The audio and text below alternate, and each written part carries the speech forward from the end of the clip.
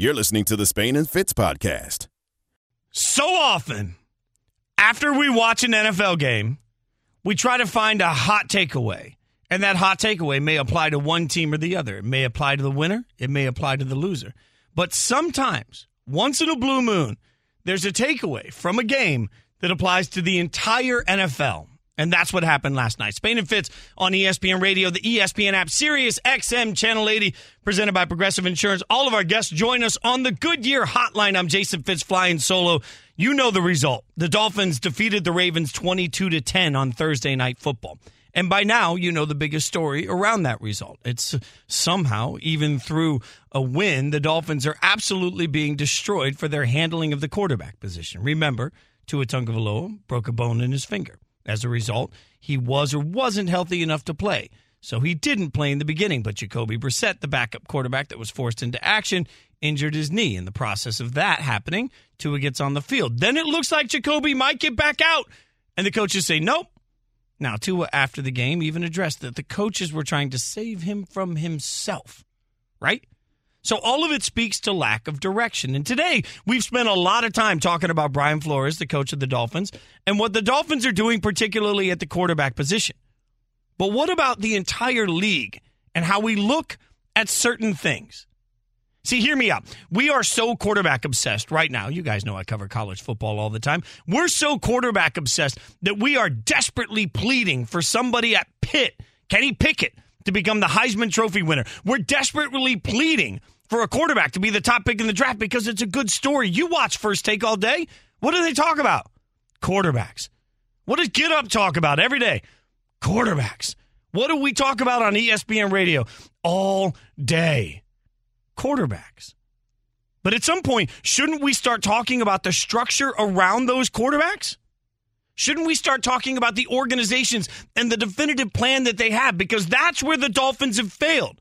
And that's where so many teams fail. You hear us say all the time, well, if you don't have a quarterback, you don't have a chance. What if that's wrong? What if it's actually, if your organization doesn't have a plan at the quarterback position, you don't stand a chance? See, because a plan matters. A business plan matters to me in life. You know, you guys know my past as a musician, right? I talk to music kids all the time about how to make it in the music business. I don't know if I really know that, but I know I had a little success, right? So one of the things I tell everybody is write a business plan. As a musician, you're an entrepreneur, and it's your job as an entrepreneur to market your own business. And as you market your own business, you're going to have opportunities that fly outside of the business plan. And you might be tempted to take them because most of the time you're broke and you need the work. But in my experience, anytime you fly outside the business plan, all it does is set you back. Isn't that the same when you start talking about NFL teams? I mean, think about what the Dolphins have done here. They drafted a quarterback at 5 overall that had an injury that made it impossible for him to be worked out. But they felt comfortable with where he was going to be, knowing he might need a full redshirt year. Then before we even get halfway through a season, he's in, he's out, he's in, he's out. He might be the guy, he might not be the guy. We hear the constant rumors about what's going on. Why? They didn't have a definitive plan, because when you have a definitive plan, nothing will take you off of it. You have to commit to that plan. My God, with the quarterback specifically, we look at Tua and we're like, well, Tua, is he the problem? Is he the solution? What about everything else around him? See, we presume that you can build this mansion of playoff football success without ever asking the question of if somebody put a cement slab down first. You got to have a foundation. You go out and you build this massive, beautiful house. Got the chandelier. You got the spiral staircase. Got everything you could possibly want. You got like the smart lights. You can walk in and be like, hey, smart speakers, turn all of my light bulbs on. Like you feel like you're a baller. You feel like you're bougie. In that moment, that's a team at the quarterback. You walk into your house and you feel comfortable. You got your quarterback, you feel good. You walk in, everything's working, right? Now, there are some times that you think you have your quarterback, you think the smart bulbs are working, and then all of a sudden you come in one day and you say, hey, smart speakers, and nothing happens. Then you get really mad. Don't tell me you haven't been there. If you've ever tried the light bulb thing, you'll lose hours of your life trying to get them reconnected so that you can not flip a switch. I've done it. I'm not proud of it. I've done it. But that's what we all do with our quarterback. Like Browns fans, your light worked. Baker's the best of all time. Then your lights didn't work. These things are trash. They don't work at all. Then they work again. See, I told you, honey, I could get all of this to work. Like, that's real. But at some point, if you've built all of this beautiful house, but you forgot to lay a foundation. You forgot to have a blueprint. You forgot to have a map on what you're trying to do. That house is eventually either going to fall down or get lost. That's what so many NFL teams are. They're lost. I mean, this becomes part of the wrong, let's say this, the false narrative around certain quarterbacks. Not even because I work with Sarah Spain all the time, but think about what Sarah's had to deal with every time somebody says, oh, the Bears could have taken Deshaun Watson. So let me get this straight. The same organization that you think is ruining Justin Fields wouldn't have ruined Deshaun. No, they would have gotten that right. I don't know where the old man voice came from, by the way. I'm not 100% sure. Felt good about it, though. I mean, we look at Justin Herbert. Oh, Justin Herbert's going to be a Hall of Famer. He's so good. Sweet. He's playing with the Chargers with a lot of talent. Like, does that not matter to anybody? Daniel Jones is trash. Really? He plays for a trash organization that has no idea how they're going to develop around him. Do these things not matter? Like, I get it. You want your best quarterbacks to be like the perfect ingredient. Y'all know I watch too much Chopped, right? Like Spain and Fitz, by the way. Jason Fitz, fine solo. Going all over the place with the analogies tonight. You can be a part of Spain and Fitz Nation on the Dr. Pepper call-in line. 888-SAY-ESPN, 888-729-3776, ESPN Nation, presented by Dr. Pepper. College football is heating up. Fans are hyped. Return to glory with Fansville by Dr. Pepper, the one fans deserve. So fans get like all up in arms about the quarterback position, where it's going, where it's going to be, how it's going to look for them, right? Without thinking of any of the other variables that come into play in this entire process. And sometimes when you're cooking, you'll go in and you'll say, you know what? I've got fresh basil. I like guys like, guys, if you're trying to cook for a date night, here's a tip for you. Go to the produce aisle, yes, they exist, and get fresh herbs. That's all you got to do. You get a little bit of fresh basil, you throw it on top of something at the end, awesome. You have just elevated your dish. That's what we want the perfect quarterback to do. Unfortunately, most quarterbacks are dried basil. It takes a lot more of it. It's okay. It makes the dish a little better maybe, but it's not really elevating everything. Right? Like, it's not there for you. But ultimately, if you have the best basil you've ever had in the world and you put it in a dish that isn't ready for it, it's not going to taste good. I bought a pomegranate the other day. Pomegranate, not the easiest thing to cut open. Had to watch several YouTube videos on how to crack open a pomegranate. The guys behind the glass are looking at me like, where are you going with this? Trust me. All right? Pomegranate is a very particular taste. And if you add pomegranate to the right thing, it's spectacular. I thought I could get swanky and make a pomegranate sauce and put it on the salmon I was making. It was not good. All right? It's not because the pomegranate wasn't good. It's not because the salmon wasn't good. It's because the chef didn't have a plan. That's what happens to NFL teams all. See how I brought that back? That's what happens to NFL teams everywhere. They come in and they fall in love with an ingredient. They draft that ingredient and they say, we're going to get it figured out. The lesson to learn from Miami isn't how they're handling the quarterback today. The lesson to learn from Miami is that every single stinking person in that building wasn't on the same page from day one about how they were going to make that dish. And without that, doesn't matter what games they win. We'll continue to try and ask the question of where things have gone wrong for the Dolphins. That's the sort of thing that gets coaches fired. That's the sort of thing that leads to players not having success.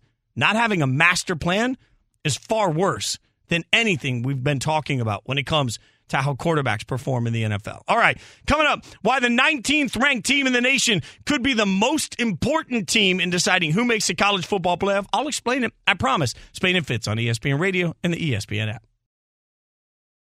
Spain and Fitz, the podcast. Friday edition of Spain and Fitz on ESPN Radio, the ESPN app, and Sirius XM Channel 80.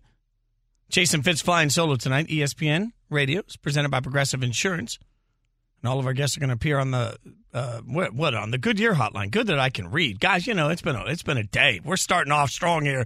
You guys know I like to bring in some expertise when it comes to all things college football. I love working in the space, and some of the people that I love to follow, I love bringing on the show because it gives us the opportunity to get some of their insight on it. So we are going to do that now as we'll head over to the Goodyear hotline to get some rankings reaction. Rankings reaction brought to you by Wendy's. Right now at Wendy's, try their brand new fries for yourself with fries that are guaranteed to be hot and crispy, and he changed changed the screen, so now I can't see what's going on here. Cam, help me out. There we go. Or we'll place them at participating U.S. Wendy's. This is the joy of live radio. I'm just breaking down the fourth wall. Let's get to the Goodyear hotline before I screw anything else up. Brett McMurphy joins us there from the Action Network. Brett, always appreciate your time, always appreciate your insight, and love the college football mindset that you have. So I respect the hell out of your thoughts. Before we get to anything this weekend, did you see Michigan State coming? I didn't. Did you see it coming?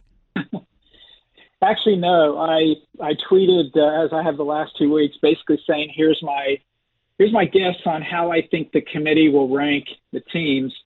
The first week I got 5 out of 6 in the right order. I only did 6. The second week I did the top 10. I had 1 through 3 right. I had 8, 9, and 10 right, I had 1 through 4 correct.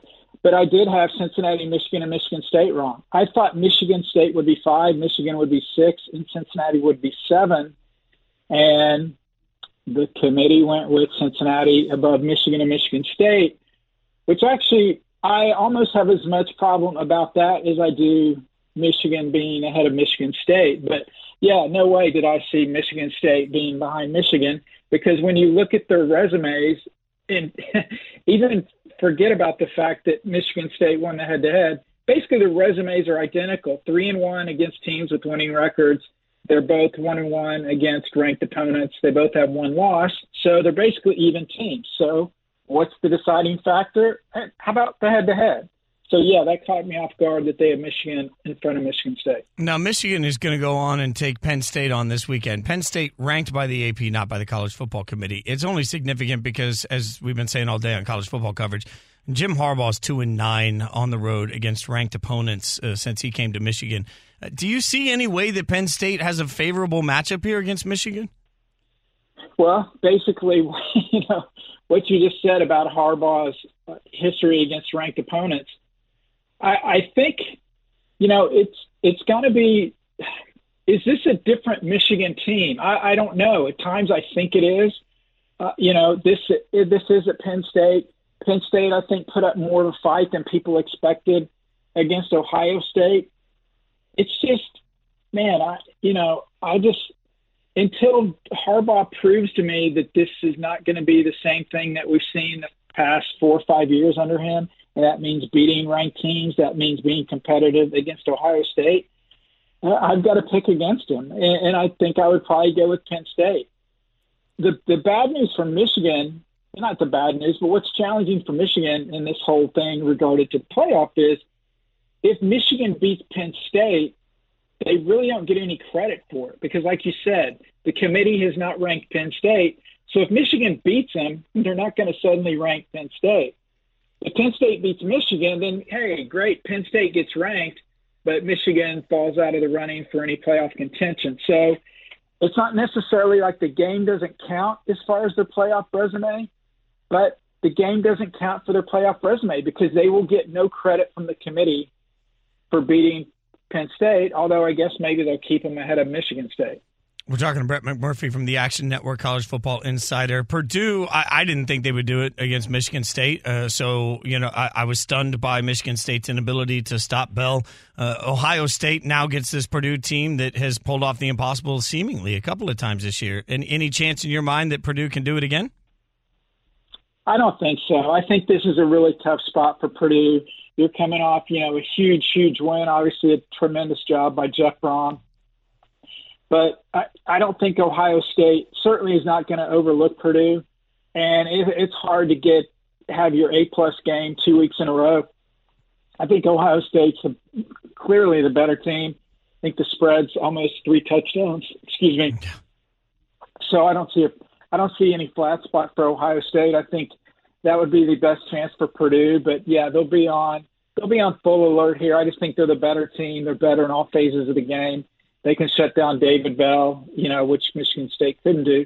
I think Ohio State will probably win pretty comfortably. I'm watching Cincinnati right now. They're beating USF 21-7. They're up by 14. You said earlier you didn't like their rankings. Simple question: are they one of the 4 best teams in the country to you?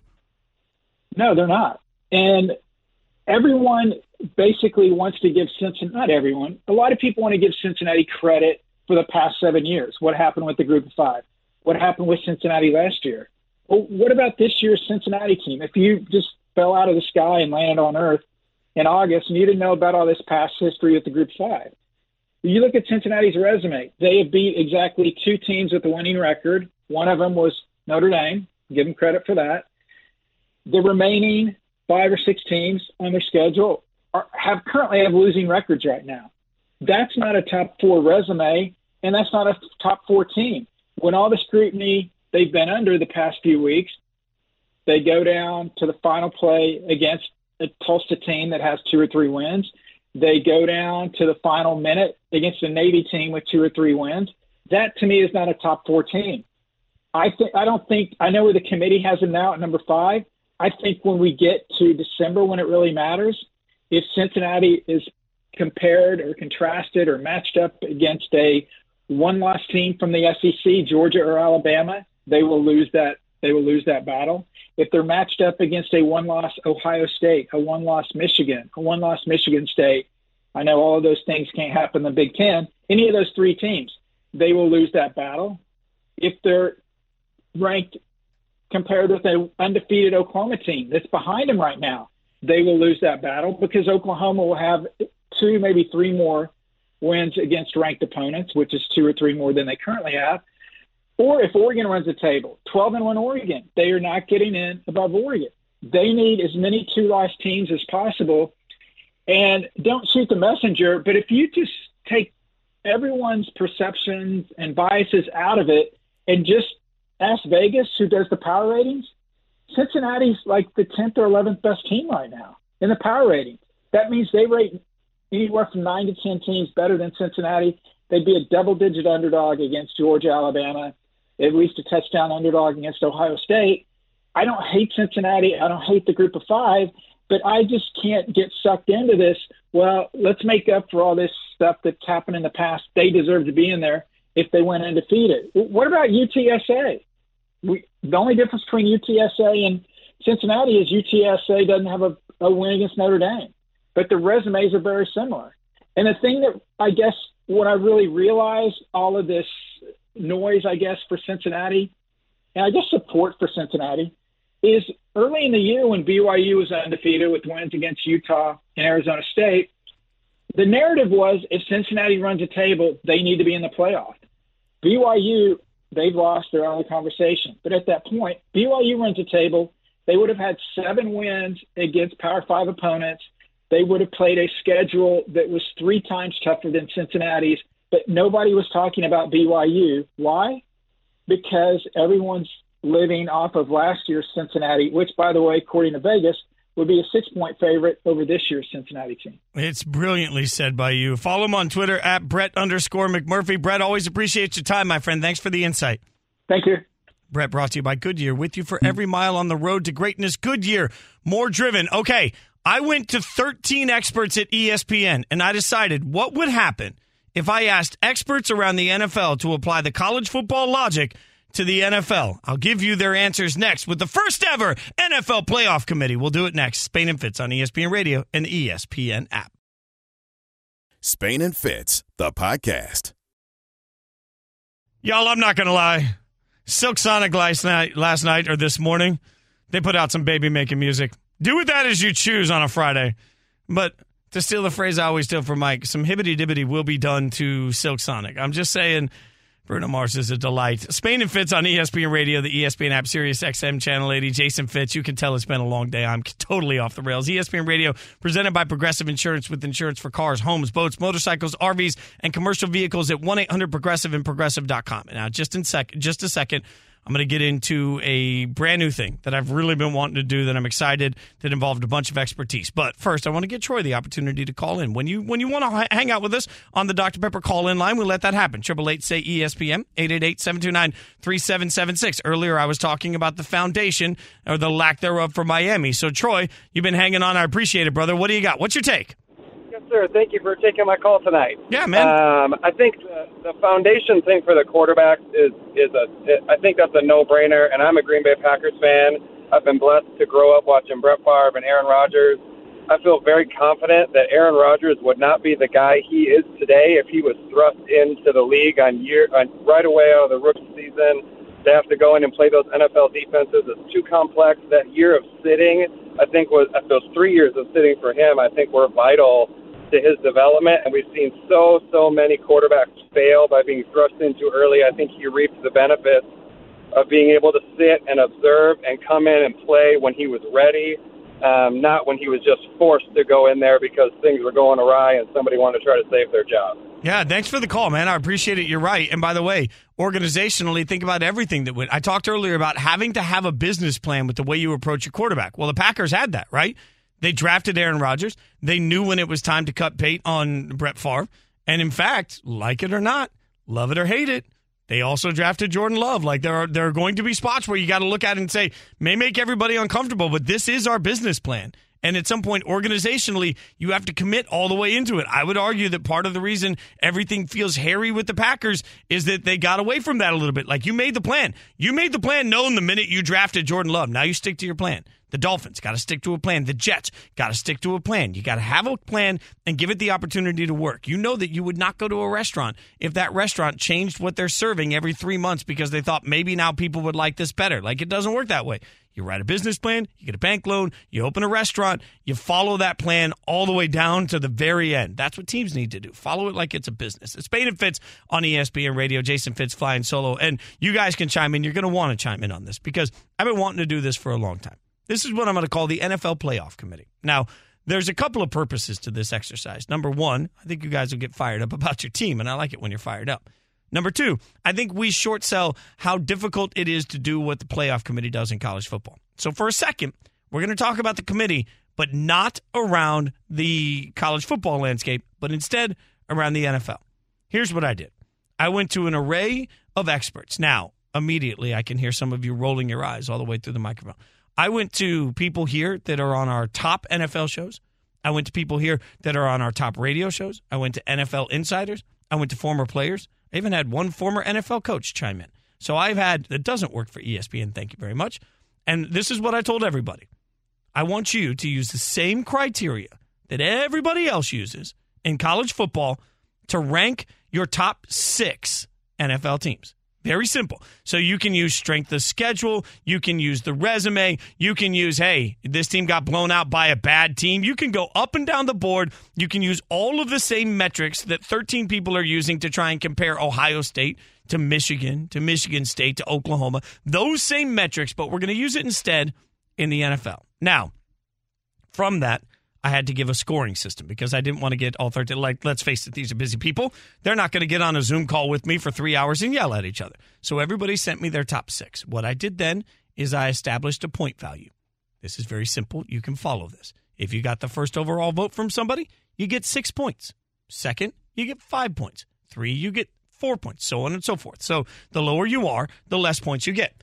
So if you took, for example, the Raiders as your 6th place team, nobody did.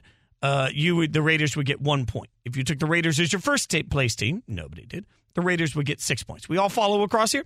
So I got from all of these people a very similar list in the names of the teams, but a very dissimilar list in the process of where they were ranked. I will tell you first, 2 teams that were in the others receiving votes category. They didn't make the top 6, but they got at least a vote, and I want to give them some love.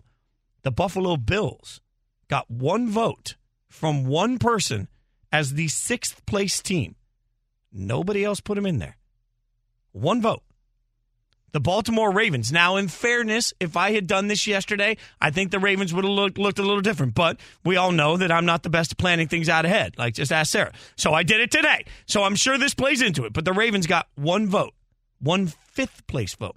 So the Ravens got a total of 2 points. So those are your others receiving votes.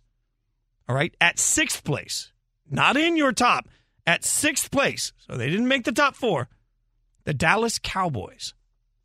The Dallas Cowboys coming in at 6. That surprised me a little bit. I thought the Cowboys might be higher than that. I really did.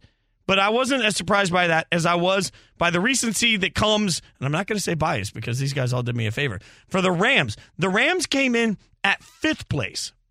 Again, that surprises me. Now, I should mention, Dallas was as high as number 1 on one of these lists. So for Dallas to come in at 6th, when they got 6 points for being number one on one voter's list. Man, to me, that was staggering. So now you know. You have Dallas at 6. You have the Rams at 5. All right? So what's the rest of it look like? We'll go in the order the way they do it in the college football playoffs when they reveal them. Number 1, the Arizona Cardinals. That should surprise nobody. Number 1, the Arizona Cardinals by an overwhelming margin. Number 1, the Arizona Cardinals, and it wasn't even close. In fact, there were only a couple of people that didn't have Arizona number 1. The lowest they were in anybody's ranking was number 3, which I thought was low, but everybody else had them either 1 or 2. Okay, so the Arizona Cardinals 1 or 2. Number 2 on your rankings, the Tampa Bay Buccaneers. Again, the Tampa Bay Buccaneers come in on this. In every ranking, they were 1 or 2, except for one ranking from one mind I really respect the hell out of, had the Bucs at 5. At 5. Kind of crazy to me. So the Bucs come in at 2. At number 3, the Green Bay Packers. The Packers come in at number 3. They were not at the top of anybody's list. The highest they were in anybody's list was number 2. So that tells you that the Packers were kind of consistent. On almost every list, the Packers were the 3rd best team. And the 4th best team in the NFL right now, according to the college football or the NFL playoff committee, I'm so used to saying the others, the Tennessee Titans. The Tennessee Titans finish at 4. Now, some people had them as high as number 2, and some people didn't have them on their list at all. So it speaks to a couple of things. Again, this is from 13 different people. Some of them work for ESPN, some of them do not. Some are ESPN NFL insiders, some work on ESPN NFL shows, some are radio hosts, one former NFL coach that does not work for us. And I went to all of them and said, use the same criteria. What do we have?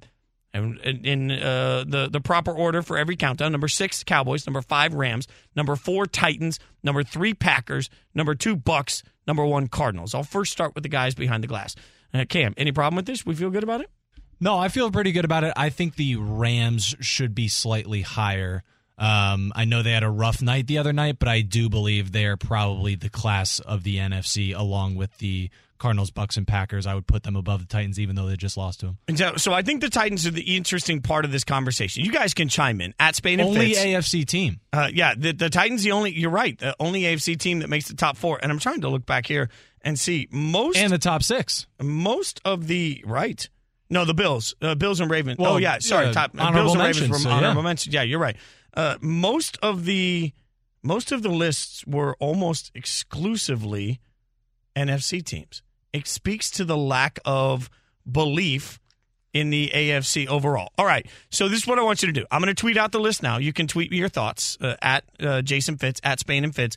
And in a little bit, we're going to take a bunch of calls on it. So you can make your case. We, as a group, are going to decide if we want to reorder these. Like, well, I will give us the power to move one ranking. That's what this committee now is going to do. Well, our committee here is going to take what we've given because I think, at the end of the day, I can do whatever I want. It's my show.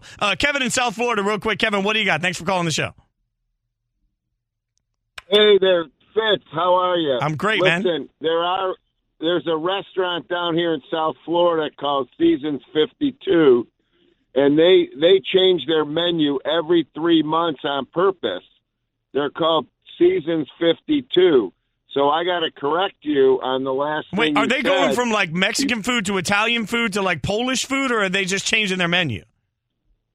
No, they're changing it based on the season. Yeah, but that's They're still the doing same a winter stuff. Yeah, but they're not going like. You tell me they're making like empanadas one week, and then the next week they're doing endless breadsticks with like Olive Garden pasta. No. Like that's different. No, that's different. No, but they're changing their menu every 3 months, and they're a quality restaurant. They're down here in South Florida, and every time I go there, it's quality. But right. They do change their menu. I'll tell you I this. just got to say And Kevin, they do change it every 3 months. I appreciate you. By the way, you know what? Because it's my show and I get to have the last word. That's their business plan, is to change their menu every 3 months. They're not going willy-nilly with we started as, Dos Margaritas, and now all of a sudden we're La Pasta House. Like that's a much different thing. I don't know what I just did, y'all. Like this thing, they're looking at me like I've lost my mind. All right, coming up, can two things be true at the same time? Plus, I wanted you guys to chime in. 888 say ESPN, 888-729-3776. The Cards, Bucks, Packers, Titans, Rams, Cowboys. That was our committee's top 6. You tell me if we got any of them wrong. Make your case for your team if they're not ranked high enough. We'll let you chime in. That's all coming up. Spain and Fitz. Spain and Fitz, the podcast. Fitz on ESPN Radio, the ESPN app, and Sirius XM Channel 80. Jason Fitz flying solo tonight. 888-SAY-ESPN, 888-729-3776. That's how you get in on the fun. I just tweeted it out because my thumbs don't work fast enough, and frankly, we were having a good time shooting the you-know-what during the break. So I've just told you what the College Football Playoff Committee inspired conversation turned into here. We did the NFL Playoff Committee. 13 buddies chimed in, male and female, different backgrounds, former NFL coach, people that work for ESPN, people that don't work for ESPN, some former players, some analysts, all came together and gave me their top 6. I then turned around and I tabulated the votes, as any good host would do. I did a lot of math, like just an uncanny amount of math. And the final verdict from the committee, at number 6, Dallas. At number 5, the Rams. And then your top 4. So if there was an NFL playoff, it would only be these 4 teams. Tennessee at 4, Green Bay at 3, Tampa Bay at 2, Arizona at number 1. I blew it. They're doing a great work. All right, so that gives you your top 6. 888-SAY-ESPN, 888-729-3776. I'll give you your chance to plead your case. Did we miss somebody? Baltimore and Buffalo were in the others receiving votes column. That was it, by the way, for the others receiving votes column. So if you didn't hear your favorite team mentioned, none of the 13 gave them even a single vote as a top 6 team. Kind of staggering. Also staggering how different many of them were. I've tweeted it out. You guys can get in on that fun. Tweet me. Let me know what you think. You can also call 888-SAY-ESPN, 888-729-3776. Danielle in Montana. Danielle, thanks for calling the show. I know you want to chime in on the top 6. What do you got? I just wanted to congratulate the Cowboys. I figured that they would come in at maybe 4 or 5, but coming in at 6, that's pretty good. I mean, you're not wrong, but I thought it was kind of low, Danielle. You're happy with 6? Well, it's better than nothing, the way that I see it. I mean, I'd prefer they be like top 3 maybe or 1, but, I mean, getting in on at 6 is pretty damn good. Hey, they've came a long way compared to last year. I mean, you're not wrong about that. I didn't vote, by the way. I did not give myself a vote. But if you were on the committee, a couple of things you could look at here, all right? You could look at the Cowboys have a win over the Chargers. The Chargers are a respected team. Like, if there was a poll that continued to go down, I think we would have seen the Chargers get some love, some respect out of this. You could also look at the fact that they have a win over the Patriots, a team, although it was an overtime win, a team that has also gotten some love. They've managed to win some games without their starting quarterback being at a full health. So, I think you can look at some of these moments. Their loss, one of their losses, is to the Buccaneers in a very close game at the beginning of the year. Look at how much better they are than they were then. See what the committee goes through? That's the maddening part of the conversation to me, is thinking about all of the different layers of where it's going to go. My buddy Scooby, by the way, says you forgot the Patriots. Good call on leaving the Raiders out. I didn't have a vote. I didn't vote for them at all. Although I would have put the Raiders. One expert, one person that chimed in, sent me the answer of Raiders. All 6 were the Raiders. And he said, that's all you want to see anyway. So I would like to, just point out that I am being ever the professional by allowing this thing to broaden out. So tweet me at Jason Fitz. Let me know what you think as we get some more thoughts on what it should be. We've had some tweets. Jimmy tweeted the real top 6 at number 1, Arizona, number 2, Tennessee, number 3, Dallas, then the Bucs, then the Packers, then the Rams. See? And that mirrors some of the rankings that I got. So, there are some experts that agree with you. I just don't know that all of them do. That's all I'm saying. Okay, keep them coming at Jason Fitz, and you can also call 888-SAY-ESPN, 888-729-3776. Spain and Fitz, Jason Fitz flying solo, and I make a joke about the Raiders because everybody knows my fandom.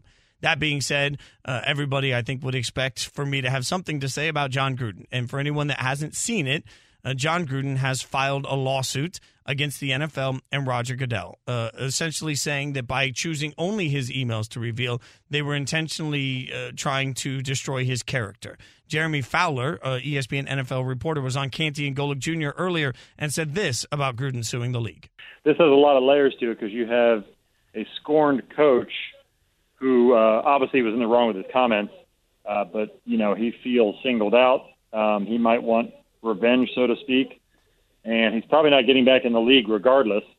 So he's sort of he's almost your worst enemy if you're the NFL in this case. So it's going to have a lot of layers to it, and will probably play out over time. I don't really expect like a settlement. I don't think John Gruden's in it for the money here. I think he's probably trying to find some sort of indication. So NFL spokesman Brian McCarthy called Gruden's allegations, quote, entirely meritless, and said the league will, quote, vigorously defend against these claims. The complaint alleges that the defendant selectively leaked Gruden's private correspondence to the Wall Street Journal and the New York Times in order to harm Gruden's reputation and force him out of his job. So part of this is they want the rest of the 650,000 emails released. Now, that's been a widely talked about conversation. So let me address this from a couple of different standpoints. Number one, and very importantly to whatever we're talking about here, John Gruden said what he said. And whether you think he's being taken down for what he said improperly or not, it doesn't change the fact that John Gruden said what he said. Let's not get it twisted. So getting caught saying what you're saying what you said, still has some level of ramification, right? Like there is still some sort of a punishment for that. I think that needs to be heard here because I say it frequently when we talk about everything in the world. Why do we argue like we're 12-year-old children? Well, what about him? Like if your kid came in and you said, hey, your teacher called today, and your kid immediately says, well, I wasn't the only one talking in class. I don't know how kids are raised now, but I still got my butt beat for that. Like there's a moment of I don't really care what the neighbors are doing. I care what you do. We were all raised under that basic principle, right? At what point did we decide that we're going to argue like we're 12-year-old children now as adults? So understand that both things can be true in this one situation. See, it is possible that John Gruden said everything he said and deserves everything that's happened to him because of it. And at the same time, it's possible that the league selected him specifically and was going after him. And if both things are true, then accountability for everybody involved in it is fine. What I don't think we need to do is get so wrapped up in, well, why isn't everything else being released, that we stop talking about what we've seen that has been released. At the end of the day, if you're at a raging party and you're out there doing everything you shouldn't be doing and you're cheating on your wife, at the end of the day, if she catches you, it doesn't matter if all of your friends were there too. What matters is you just got busted doing something you're not supposed to be doing. And at the end of the day, we can ask the league a lot of questions about why they're not releasing more information. Those are fair and reasonable questions to be asked. And the league is going to be forced through this process, I hope, to answer it. But that doesn't mean that John Gruden shouldn't answer for what he already did. Spain and Fitz on ESPN Radio. Coming up, we're going to put some money in your pocket for this NFL weekend. We'll do it next with one of my favorites on Spain and Fitz on ESPN Radio. And as always, we're hanging out with you on the ESPN app. Spain and Fitz, the podcast. Spain and Fitz on ESPN Radio, the ESPN app, Sirius XM, Channel 80. Jason Fitz flying solo tonight. All of our guests appear on the Goodyear Hotline. We're presented by Progressive Insurance. You guys are hitting me up at Jason Fitz, having a lot of conversation out here about the NFL top 6 that we've done through the NFL Playoff Committee that I've had everybody vote on. You can get out there, follow me at Jason Fitz. I've tweeted out the list of 6, and you guys can let me know. Like, did the committee get it right? The committee get it wrong? Everybody's asking why there's no Raiders on the list. There's no Raiders because I didn't get a vote. I mean, I tried to be very fair for once in my life. And I know I'm too, okay, no, I can't even say that with a straight face. We all know that I'm way too biased. You can tune in to a football doubleheader Sunday. The Pats host the Browns, followed by the Panthers at Cardinals. Coverage begins at noon Eastern and on select ESPN radio stations. Now, if you need help getting it all figured out, you're not the only one. We all need help. And one of my favorite people to get it figured out from is Anita Marks. You can check her out on ESPN Daily Wager. She joins us on the Goodyear Hotline. Anita, you always crush it, by the way, on Daily Wager and everything that you work on. I'm really glad we get to talk because I'm trying to figure out how the hell anybody can figure out what to bet on in an NFL where every Sunday feels like it's completely lopsided and everything I knew is no longer relevant. Well, first of all, it's a pleasure being on with you. I'm probably a bigger fan of yours than you are of me, so this is a treat for me on a Friday night. But full transparency, I'm always very honest. I am in a deep, deep hole right now after everything that happened in Week 9. Okay, and then the Miami Dolphins beating the Baltimore Ravens last night. I mean, I was like, oh, okay, here's week 10. All right, this is gonna be great. I'm gonna play a 2-team 6-point teaser with the Ravens. I'm gonna tease them down to -1.5. Oh, for sure they're gonna beat the Dolphins at least by 3. No. Now I've even dug myself an even deeper hole. So this is an important week 10 in the NFL for a lot of gamblers out there, because there's a lot of people that are in the same boat I am. Don't doubt that for a second. I don't love that you're in a deep hole, but I love that you're real about it. And like, for me, as somebody that is, trying to gamble more and more and more, because I think it's A, fun, but B, it's a huge part of our industry. Like, I love hearing that, because you have this moment where you step back and you say, oh, all right, we're all human on it. So, one team that I never bet on because of my fandom is my beloved Raiders, but they played the Chiefs, and I feel really good about this matchup. Like, how do you see this one playing out? Yeah, listen, I'm with you. I like a lot of dogs this week, and the Raiders are one of them. I feel the wrong team is favored here, right? Like, Raiders getting 2.5. If you want to buy it up, I'm always into. I like +3. I like +3.5. I like -6.5. Yeah, so I'm into buying that half a point. To buy a full point, it's a little bit too much juice for me. But the fact that the Raiders are +2.5, you want to buy it up to +3, that's fine. But I truly believe the wrong team is favored here. Derek Carr owns the Kansas City Chiefs. You're a big fan. You know this. His last 2 games, over 600 passing yards, 6 touchdowns. Now he's got Darren Waller back. 11 targets last week against the Giants. I was really shocked. I'm here in New York. I know this Giants team better than most. I'll use the word shocked. I was shocked that the Giants beat them after coming off a very disappointing loss to the Kansas City Chiefs. So, again, and they add Deshaun Jackson. It was a horrible story, as we all know, in regard to what happened with Henry Ruggs. He stretched the field for the Oakland Raiders, so now they bring in Deshaun Jackson to play that role. So, I've buried the lead here. What the heck is going on with the Kansas City Chiefs this year? Their defense is horrendous. I feel everybody has kind of figured out their offense, and so again, I'm with you. I think the wrong team is favored here. The Raiders at home. I'll take the points. We're talking to Anita Marks. You can check her out on ESPN Daily Wager on the Goodyear Hotline, Spain and Fitz. So the Titans-Saints one is interesting to me, too, because I didn't think the Titans would do that to the Rams. And so now I'm sitting here saying, okay, do they even need an offense to win? Because their defense looks so good. So how do you see that one playing out?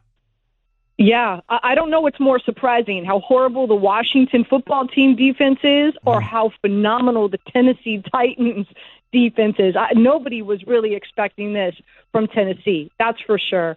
I do like Tennessee this week. They're favored by 3. They've got something special going on, right? And then one thought, like, oh, well, Derrick Henry, now he's on IR, he has foot surgery. Oh, that's it, they're done. And no, that's not the case at all. I mean, somebody needs to test the blood work of Adrian Peterson, because I don't think he's human, by the way. So they go out, and not to say that anybody can compare to Derrick Henry, but nonetheless, they bring in some talent. They're able to run the football. Ryan Tannehill performs better than I expected because, again, he loses his running back. His completion percentage in regard to play action is 10 times better than when not. So I was worried that they wouldn't be able to establish a rushing attack that would play into the play action that he needs to have success. But now on the Saints side, I'm a big Taysom Hill fan, okay? Like, I started the fan club. I'm the president. I'm very disappointed, that they didn't go with Taysom at the start of the season. They're still not going with him. Everything I'm hearing right now is that Simeon is going to get another start. So, by the way, Alvin Kamara, he might not play. He's dealing with some injuries as well. So you might have Mark Ingram in that backfield. For me, Tennessee checks all the boxes this week. And so I like them. I'll lay the 3 points. I like Tennessee a lot. So give me some thoughts on how to handle something like the Seahawks-Packers, because Russell Wilson coming back, but we haven't seen him yet. So when you're betting a game like that where a quarterback's coming back and we're hearing Rodgers might play, we don't know. How do you handle that as a bettor? So I'm on the Tennessee side. I like Tennessee. I like Tennessee, and you're getting 3.5. So the hook is included. Sign me up 7 days a week and twice on Sunday. everything that we're hearing out of Seattle and him practicing is that he looks great. He's throwing the ball well.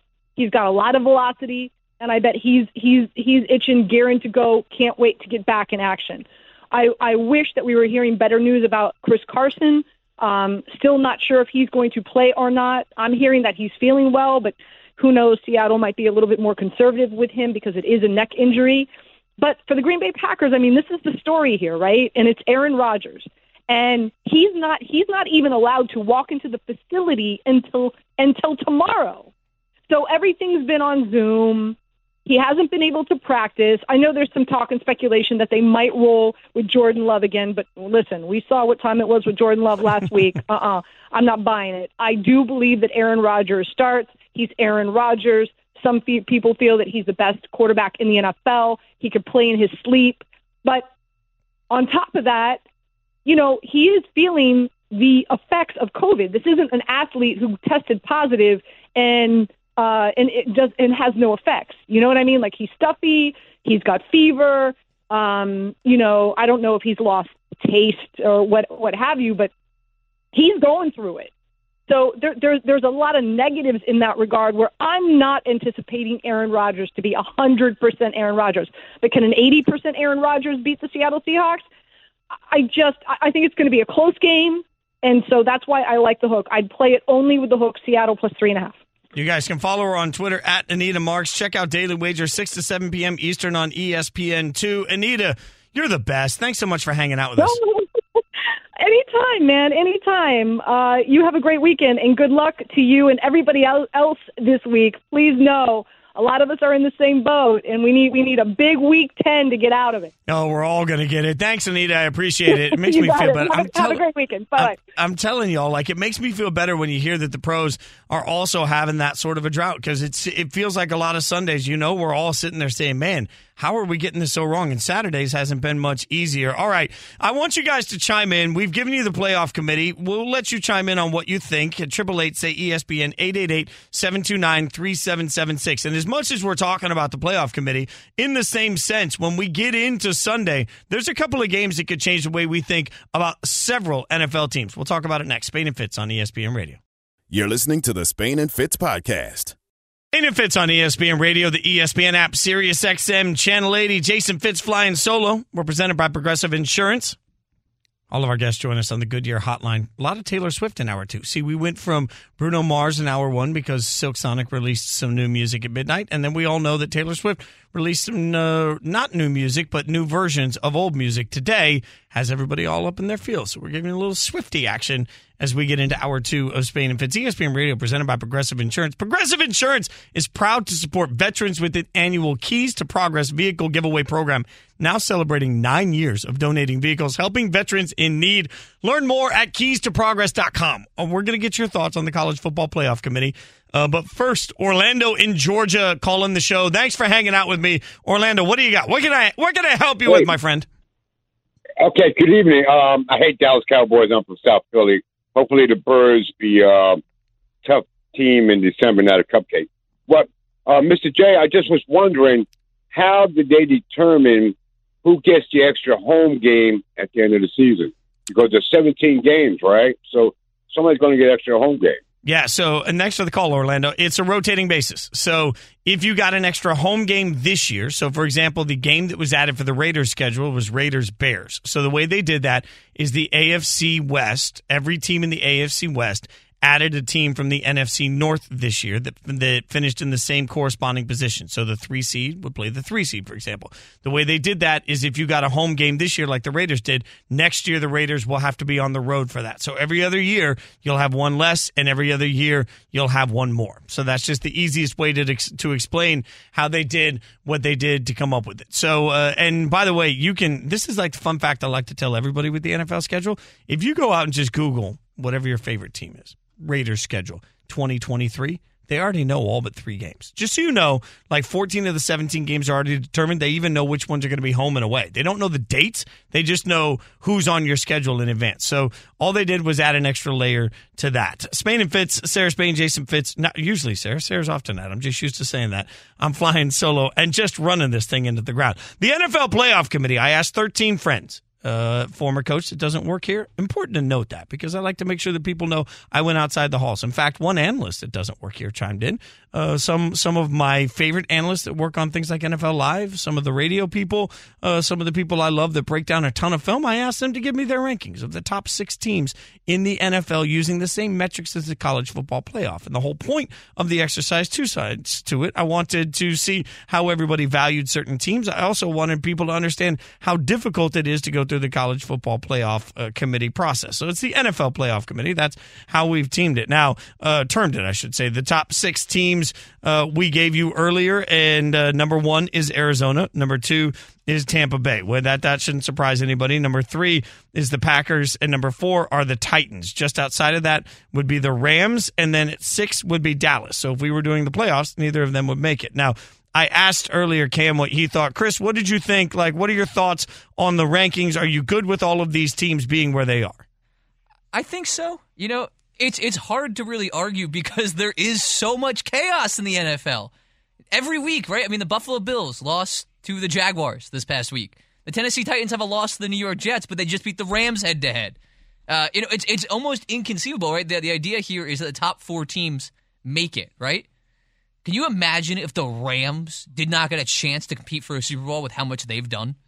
With how much they've added to that roster and they don't get a chance to compete for the Super Bowl? I mean, but that's part of what makes all of this really difficult. Like, the Titans were left off completely of more than one ballot. And one of the people I asked about it, college football works a lot in college football for us. I asked, why'd you leave the Titans off? The answer was, using the college football playoff metrics, bad loss to the Jets. You can't really get past that. Like, that's the equivalent of losing to one of the worst teams in college football, right? You lost to one of the worst, and also a blowout loss to the Cardinals. And one of the 10 commandments of the college football playoff is thou shalt not get blown out. You get blown out, you never make the college football playoff. So I think it's part of the interesting metric of it when you start to look at trying to leave some of these teams out. Like, if you're talking about the Rams and you're talking about the Titans, then obviously this is like Michigan State, right? We just had a head-to-head. The Titans have to be ahead of the Rams. So now all of a sudden you're trying to figure out the juxtaposition of where to put players through that process. So I think it's a more difficult process than a lot of people want to give it credit for. I should note, I did not give it a vote. I did not vote at all. I think I don't have a hard time with most of the votes the way they're playing. I do have the difficult part of the conversation that we have constantly about quality wins, quality losses, strength of record, strength of schedule, all of this stuff. Now, some of it is going to start to figure itself out this weekend. There are a couple. If we were on the committee, there are a couple significant games this weekend. Cleveland is going to New England. That just feels like it's a significant game for however we're viewing the Browns, right? Let me be really clear about Baker Mayfield, because Odell Beckham Jr. not being part of the Browns has become part of the reason people now say the Browns are better. Okay, if your starting quarterback is so emotionally soft that he can't continue to run his offense because he's worried about hurting the feelings of his close friend, I have a question about the quarterback. I mean, Baker Mayfield is somebody that I think is pretty good. And that's like the worst thing you can say about a quarterback. He's pretty good. I'm the first to admit, I think, Derek Carr is pretty good. When Derek Carr's having a great day, he's great. When he's not, he's not. He's pretty good. Baker Mayfield's pretty good. But if we want to say that Baker can't run the Browns offense with Odell Beckham there because it's too much of a distraction, you think Brady's getting distracted by what his wide receivers want? I don't. You think Peyton never cared about that? I don't. I mean, at the end of the day, I got to believe that my quarterback can stand up and simply do what he needs to do. So I think there's a real statement here for Cleveland taking on New England. That's the sort of game the committee would be watching. It's a little like Texas A&M this weekend taking on Ole Miss. It's in that same sort of ballpark. I'll give you that sort of range for it. That there's opportunity. Seattle taking on Green Bay. I mean, the committee would speak about that, right? Russell Wilson's coming back. I mean, do they have Aaron Rodgers? Do they not have Aaron Rodgers? Kevin in Seattle, you're fired up about this one. What are your thoughts on the committee and how they ruled on this? The committee for your NFL playoffs clearly has the same priorities as the college football one, because head-to-head just doesn't matter. I mean, I look at the Arizona-Green Bay Thursday night game from a couple of weeks ago. Green Bay beat them with their practice squad. That was a huge play from Rasul Douglas, who was quite literally on the practice squad. And you can't tell me overall that Arizona has a more complete team with the question marks at offensive line, the question marks in the second level, in the front seven. I mean, they've got a good pass rush, but it's depleting because of injuries. You can't tell me that this team's going to sustain the regular season run they've had this year. Looks a lot like it could go how it was last year, depending on Kyler's health. But Green Bay still hasn't had their best three players play on defense together this year, and Zadarius Smith, Kenny Clark, and Jair Alexander. And they just darn near shut out the Chiefs, again, with the practice squad defense. Like, Green Bay might not even be the third best team on here, but putting Arizona at 1 over Green Bay and Tampa, that's egregious. Thanks for the call, man. I love it. That's why we're getting all heated up for it. And your logic isn't wrong. I mean, I would say that the committee's probably looking at the dreaded eye test, right? Like the Packers, needed everything to beat the Bengals in a wild game that we all remember had a bunch of missed kicks. They barely beat a bad 49ers team. I know there's still wins, but these are things that they look at. And you're absolutely right about the win over the Cardinals. So I think that's interesting. College football is heating up. Tune in tomorrow night. Virginia hosts Notre Dame. Huge one presented by Dr. Pepper. Coverage begins at 7 p.m. Eastern on ESPN Radio and the ESPN app. I'm looking here, and I think every single person, nobody had the Packers, I should say, higher than 2 in this, and everybody had the Cardinals ahead of them. I'll ask the committee. Coming up, the man we'll talk to next on the brink of figuring out the AFC, and frankly, so are we. Spain and Fitz on ESPN Radio. You're listening to the Spain and Fitz podcast. This song is not about Sarah and I. We'll be back together on Monday. Spain and Fitz on ESPN Radio, the ESPN app, Sirius XM Channel 80. Jason Fitz flying solo. We're presented by Progressive Insurance. I'm not sure I understand why I have to tell you what network you're listening to it on all the time, because pretty sure you can look at your car and figure that out. Either way, all of our guests appear on the Goodyear Hotline. I'm just saucy tonight. Look, at the end of the day, there's one person I did not yet hit up to be on my committee, and I want to be very transparent about this, because he might be one of my favorite minds that we have at ESPN. But I had to be selective about the 13 names because I know I'm going to do this again. So I decided when I was putting together my list of 13 people for my NFL playoff committee that I couldn't have all 13 people be analytics, all 13 people be analysts, all 13 people be hosts, all 13 people be players. I needed to have diversity in roles so that we could understand different perspective going into it. So this is a little bit of a teaser of what I expect from the next committee, because I will be hitting him up for the next time. We're going to head to the Goodyear Hotline, where we are joined by Bill Barnwell. The Bill Barnwell Show podcast is one you should check out wherever you get your podcast.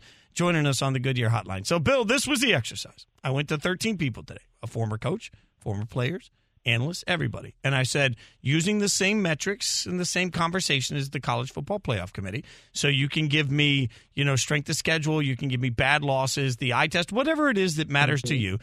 Give me your top 4 teams in the NFL. Now, I let everybody give me 6 so that I had a little bit of buffer here in case I didn't get a consistent 4, which turned out to be a good thing. I know I'm hitting you off the top of the head with this, but any thoughts on who your top 4 would be? Ooh, okay. Okay. By the way, I appreciate that I was like 15th or 16th on the depth chart. Nope. When it came to the committee. You were number 2 on the depth chart for a particular role that I needed, but number 1 chimed right back. So, I'm keeping anonymity here, but there's a certain person with a very adorable dog that I knew I wanted, and once that very adorable dog chimed in, I didn't want both of you to be on because you might have similar mindsets. That's all I have to say.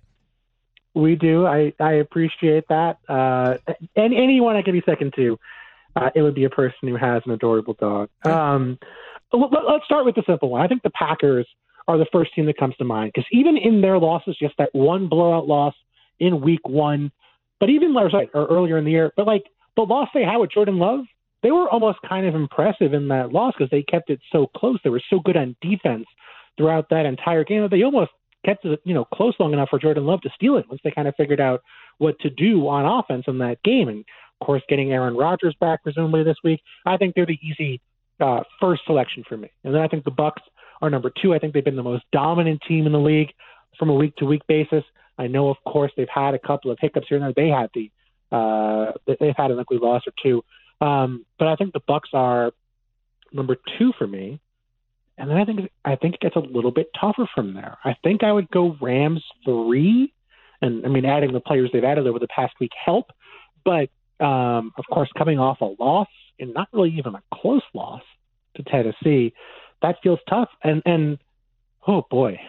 I can't pick a top 4 and not have Tennessee on it, given how they played over the last month.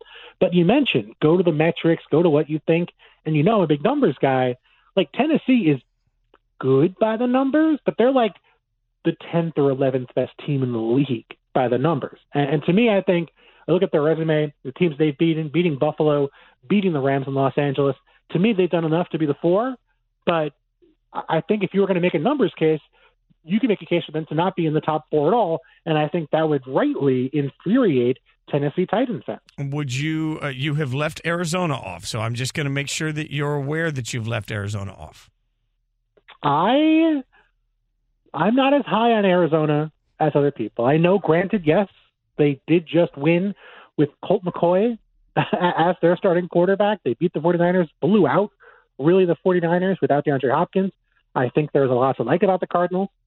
But I think if it came down to it tomorrow and I had to pick between Tennessee and Arizona or the Packers and Arizona, and I know, granted, Arizona did beat Tennessee earlier this year, but I think on a neutral field, I think given what we've seen from Tennessee as they've sort of grown into this roster, I think I would still pick Tennessee as the 4. I think I'd go Arizona 5. Oh, see, this is why I love this entire process and exercise.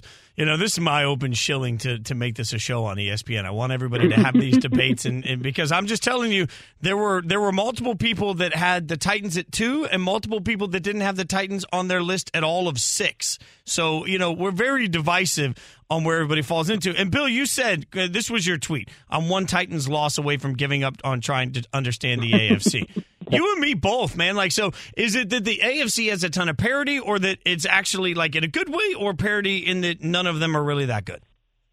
Oh, I think it's mostly the latter. I think it's so tough to find a team in the AFC that is consistently good on both sides of the football. I think Buffalo, a team that I did not put in my top 4, comes to mind as maybe the best example. But hey, look, they just scored 6 points against the Jacksonville Jaguars. I mean, they really struggled to protect Josh Allen in that game, and they've had some other struggles on offense here and there as well. They're kind of seeing the same sort of, prevent coverage shells that the Chiefs are seeing, and they have to find their answer to that before I feel more confident that they can be good on both sides of the football. The Ravens couldn't move the ball yesterday against the Dolphins. The Chiefs, we know their offense has been a bit of a mess, and their defense has been pretty bad until the past couple of weeks. And the Raiders have been inconsistent. I don't want to dwell on that too much. The Chargers have been inconsistent on offense. They finally got going last week. All these teams that come up, it's okay, well, they're good. I consider them all being playoff teams, but none of them stand out right now. And to me, I think I'm still waiting to see that team outside of maybe Tennessee that can consistently put together above average to really good performances on both sides of the football. It feels like I keep hearing the narrative that explosive offenses are being shut down this year by too high safety look with defensive linemen that can quickly get after the quarterback. And if you can do that, you can limit the success to field goals. You're going to give up a bunch of yards, but you're not going to give up a bunch of points, and you're going to win football games. Two-part question. Are you buying the narrative? And if so, how do offensive coordinators adjust this year? I think you buy it a little bit. I do think that you can make it work for you in terms of you're going to force a team like the Chiefs, who we know can be super explosive, to work the ball down the field and have to get 6 or 7 first downs. Now they can do that. I think they're one of the best teams in the last 20 years this year in terms of converting first downs into new first downs, because teams have been happy to give them 8-9 yards on the ground or through the short passing game, and then sort of taking their risk with, okay, the Chiefs are either going to turn the ball over, or we're going to force them to kick a field goal in the red zone, or they're going to get sloppy and go forward on 4th down and fail, or they're going to punt. Someone's going to screw up and we're going to get a sack. And people have tried that against the Chiefs before. The Texans tried it last year in week 1. The Bills tried it earlier last year in their regular season game against the Chiefs. And it didn't really work because the Chiefs ran the ball effectively. And I think that's the other part of your question is what can offensive coordinators do? It's, well, you do the stuff that the opposing defense is giving you. You run the ball against light boxes. And I think the Chiefs have done it in the past, and other teams have done that in the past successfully to get teams out of those two high shells. You can throw short passes, get the ball out quick, avoid the defensive lineman, eliminate that rush. You can go with no huddle, keep the same guys on the field and try and get those defensive linemen tired out as the game goes on.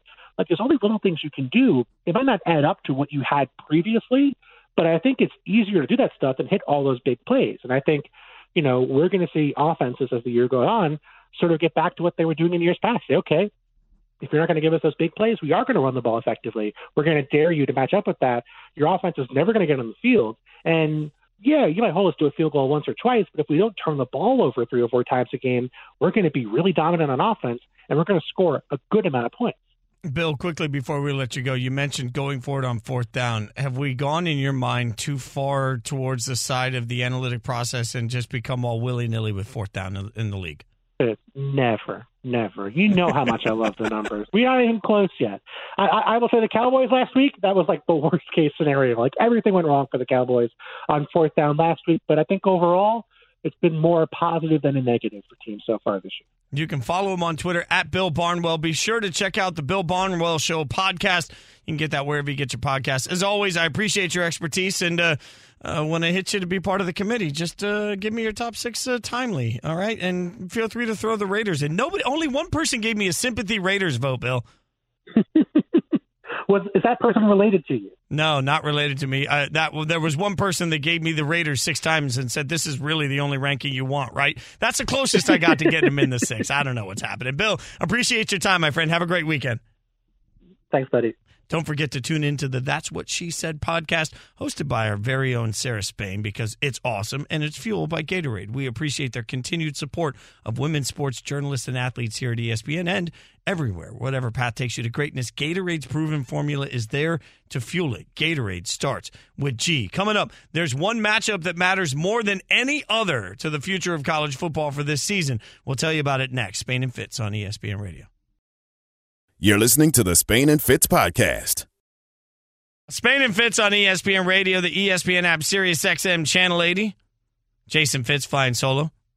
It's time for some Straight Talk, brought to you by Straight Talk Wireless. The committee has told Cincinnati and the Bearcats exactly what to do. Gary Barta, the committee head, was on Rankings Reaction with me, Mike Golick Jr., and Christine Williamson a couple of weeks ago. By the way, you should check that out right after the rankings. Every week we do that show on Tuesday nights, so 8 o'clock Tuesday on the ESPN app, Twitter, Facebook, YouTube, all of those places. You can watch the show and hang out with us. Gary Barta said at the time when I asked him about Cincinnati, he said, hey, we watched the last few weeks. It didn't look good. They didn't beat the teams handily that they're supposed to beat. You may not like that.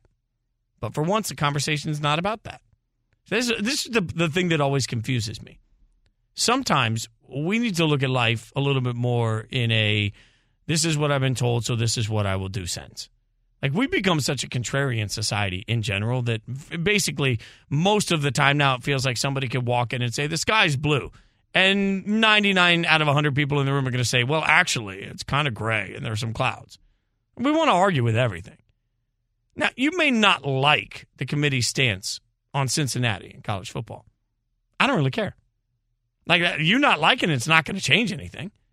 At the end of the day, the committee chair came out and said, we have put Cincinnati where we have put them because they haven't won in dominating fashion against bad teams, and we need to see them do that. So he came out and very clearly said, if you want to get to the end of this Choose Your Own Adventure book, now is the time to flip to page 72. There's no question about it. Like, he told you exactly what to do. So what did Cincinnati do? Well, last week, they came out and struggled against the Tulsa team where, frankly, it took a fumble at the goal line that I had to look at 15 times to figure out where the ball went out of the runner's hand. And, frankly, it was an 8-point game, so maybe the 2-point conversion wouldn't have gone in. But beating Tulsa, by 8 points or 6 points had that touchdown counted, that's not enough. You were told specifically to turn to page 72, and instead you went to 38. And now you're wondering why the committee's not giving you what you want. Now, tonight, they're taking on South Florida. South Florida, breaking news, not good. 2-7 this year. I'm not sure they're as good as their record at 2-7. But at this point, Cincinnati has scored at the beginning of the fourth quarter. They're now up by 17. This was a 10-point game at the start of the fourth quarter, though. And remember, game control is a metric. This is always one of the funny things. I guess now they say it's not a metric because they don't want you to be convinced that margin of victory matters. But they go back and they talk about the way the game played out. For example, Indiana against Cincinnati was a much different game before they lost one of their best players on the defensive side of the ball to a targeting call. Once that happened, the entire tone of the game changed. As a result, Cincinnati won, but they didn't get a ton of credit because of the way the game actually played out. It looks like Cincinnati has scored another touchdown. This will now go into blowout territory. They'll now be up 45-21 pending the extra point in the review of the touchdown. So now you're talking about a huge win. 10-point game coming into the fourth quarter, though. I mean, that's the difficult part of the entire Cincinnati question, is that the committee came out very clearly and said, do this. And anything short of doing exactly that, when you're being scrutinized, because let's face it, Cincinnati's being scrutinized. Like, everybody's watching every second of this much differently because now we're trying to figure out whether it supports or doesn't support the argument of their involvement in the college football playoff. That's some straight talk. Straight talk, wireless, no contacts, no compromise. Now, there's a massive game this weekend for the future of the college football playoff for this year. Massive. And to me, you know, at the end of the day, when you start talking about Baylor, Oklahoma, I'm going to hold Oklahoma to the same. Like, I love that we're all just outraged that Cincinnati's only sitting at 5 when they're undefeated. Yet they're ahead of Oklahoma. Nobody's complaining about that. Oklahoma also undefeated. I think part of the reason nobody's complaining is there's this belief that Oklahoma, if they finish undefeated, is going to find their way in the college football playoff, and it will, air quotes, work itself out. I love the concept of it'll work itself out. Like, in general, that feels like when you don't fix anything in your house, you're like, it'll work itself out. The problem is it always does. Like, college football always sort of finds a way to work itself out. So I don't know that I necessarily fault the logic behind it because eventually it seems to be fine. But this is not an easy matchup. Baylor's defense giving up just under 22 points a game. They've been much stingier than they're getting credit for being. In fact, against the spread as an underdog in their last 16 games, Baylor's 11-4-1. Think about that. Baylor covers when they're underdogs. They're an underdog in this game by like 3.5 last time I looked. So they're a small underdog in this game. They cover and they play good defense. Now, they're at home in an environment that is tougher to win in than people think. I was out at the Baylor Stadium a couple of years ago with game day. It's small but mighty. All right, Oklahoma's going to come in with an offense that we want to say one week, it's back. And the next week we say, it's not back. It's fixed. Caleb Williams is going to make everything great. Or, I mean, it's fixed. We just need this miracle play. I'm going to be real with y'all. I was sitting in a conference room on Saturday watching a couple of weeks ago, watching that Kansas game. Caleb Williams sees his player stopped on a 4th and 1 that was going to give the ball back to Kansas. He rips the ball out of his hands and he runs forward with it. You've seen the play by now if you watch any college football. I immediately texted every person I could in this building and asked, is that legal? Every single text I got back, hell if I know.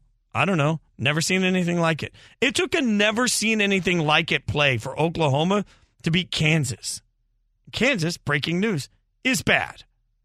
So you're talking about like an Oklahoma team that because we're just convinced Lincoln Riley basically is Aladdin and is always on a magic carpet, he's going to figure it out. Well, he doesn't have a Princess Jasmine to ride on the carpet with. He doesn't have a Baker Mayfield. I love that I just made you can tell it's Disney Plus Day, guys. 2-year anniversary of Disney Plus. Go get you a little bit of Aladdin love. A whole new world. Don't you dare close your eyes. All right, Lincoln Riley, we're giving him all of that sort of love. All of that, I don't know what I'm doing. We're giving him all sorts of benefit of the doubt, a phrase I use a lot in college football. I'm not sure Oklahoma deserves it.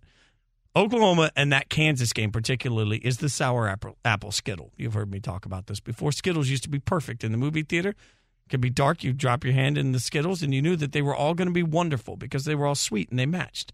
But one of those Skittles was lime green. Lime, right? Well, they replaced lime a few years ago with sour apple. Now what happens in the movie theater? Now, recently, about a month ago, they finally came back to their senses. After years of sour apple, they replaced it with lime. Why? Because you don't want to reach into the bag in a dark theater. You're having a great date. You reach in. You think, all right, I'm going to get me some Skittles. And one of them is sour and gross and disgusting. That's what that green Skittle was. That's what the Kansas game is. Stuck in my head. It's a gross, sour apple Skittle. You can't get the taste of it out of your mouth. You try and you try, but it's stuck there. All right. At the end of the day, the opportunity to replace the sour apple Skittle comes this weekend because the committee has clearly left room. Baylor loses to TCU, an unranked TCU, and falls one spot in the rankings. That's the committee saying, Oklahoma, go out there and earn it. That's the committee saying, Oklahoma, we're going to leave you that runway. And that's the reason we're all presuming Oklahoma gets it figured out. I don't think they do. I don't think Oklahoma is as good as everybody wants them to be. And as desperate as we are to find a way to cram them into the college football playoff, I don't think they're headed there. Because I think Baylor can win this game. By the way, Cincinnati just got stopped on 4th and goal. So that was reversed. And we're back to a 17-point game, 38-21 after review. Cincinnati up 38-21. And a game where they need to make a statement because every single game they need to make a statement. College football this weekend is going to give us a few opportunities for statements. The question is, will Oklahoma make a statement that helps them leapfrog Cincinnati? Because if they beat Baylor, I believe they will. Or do they lose? And does the chaos that we've become accustomed to every single Saturday and Sunday continue? We'll get an answer this weekend. By the way, Raiders going to kill the Chiefs. I just thought I'd tell everybody that. Coming up, Freddie and Fitzsimmons, the entire Raiders team is going to join them. You've been listening to Spain and Fitz on ESPN Radio. Have a great weekend, y'all. Thanks for listening to the Spain and Fitz podcast. You can listen to the show weeknights at 7 Eastern on ESPN Radio and on the ESPN app.